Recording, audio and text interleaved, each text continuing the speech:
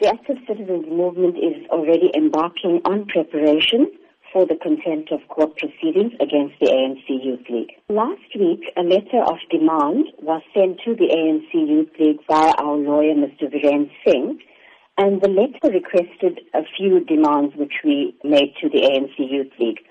One of them being an unconditional apology to the family of Kathrada, the Active Citizens Movement, and to the people of South Africa for the unlawful disruption of the memorial of a struggle stalwart, Comrade Kathrada.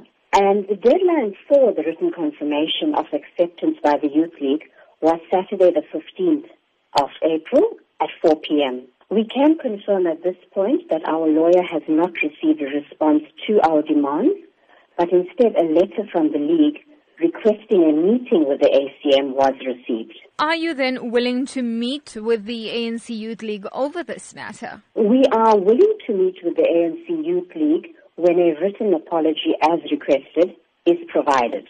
Why is this apology so important? It's very important because, first of all, there was a court order that was issued the day before the meeting. And the spirit of that court order was accepted by both parties. And there were various demands we made, which the ANC Youth League agreed to. But as I think you're quite aware, the meeting was disrupted.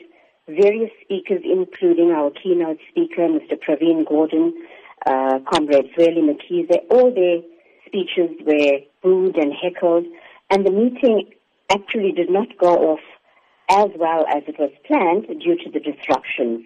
You speak about Zweli Mkhize. Are you considering taking up this matter with the ANC itself? Comrade Zweli Mkhize did provide an apology immediately after the meeting on Sunday. We have not discussed any meeting with him or with the ANC at present.